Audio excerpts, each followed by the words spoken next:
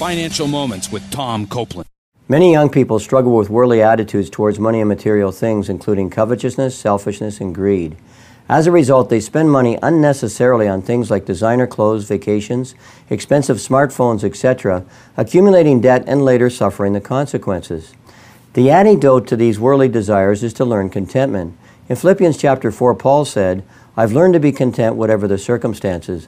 I've learned the secret of being content in any and every situation. I can do everything through Christ who gives me strength." Paul's secret to learning contentment was to focus on his personal relationship with Jesus Christ and the things of eternal value, such as the salvation of people. In other words, Paul had an eternal perspective rather than a temporal perspective, and when you do that, money and material things will become much less important to you, and you will learn to be content. To learn more, check out CopelandFinancialMinistries.org or follow us on Instagram, Facebook, or Twitter under Bible Finance.